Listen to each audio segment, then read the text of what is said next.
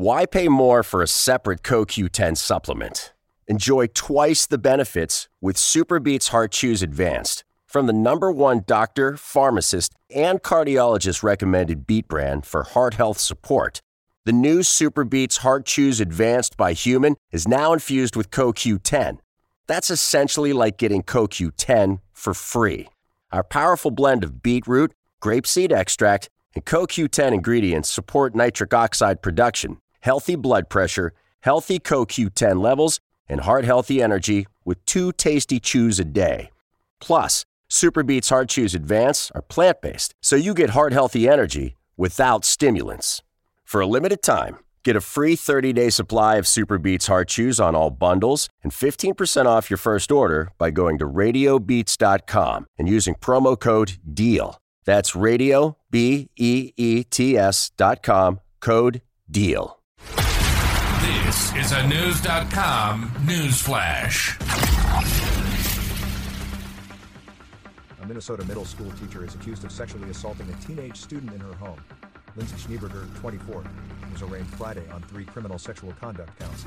Rochester police reportedly were notified of the case 2 weeks ago, but the contact reportedly started with text messages last year after Schneeberger met the female teen at the school. Family members of the alleged victim told authorities that concerning messages were exchanged. At some point, Schneeberger reportedly texted nude pictures of herself. The teen then reported Schneeberger groomed her for several months in late 2022. Weekly sexual assaults reportedly began in March.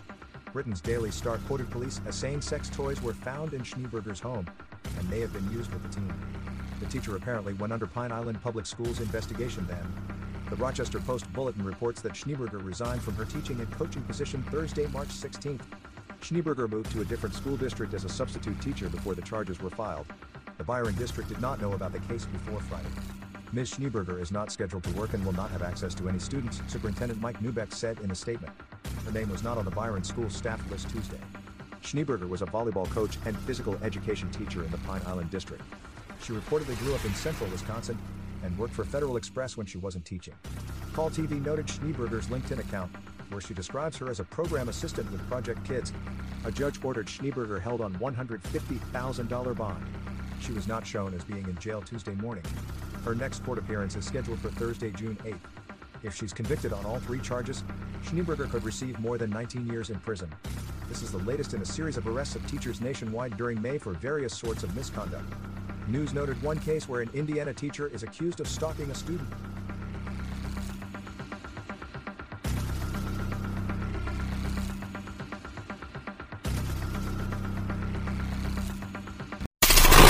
Knowledge.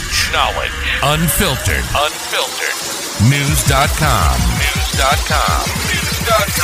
News.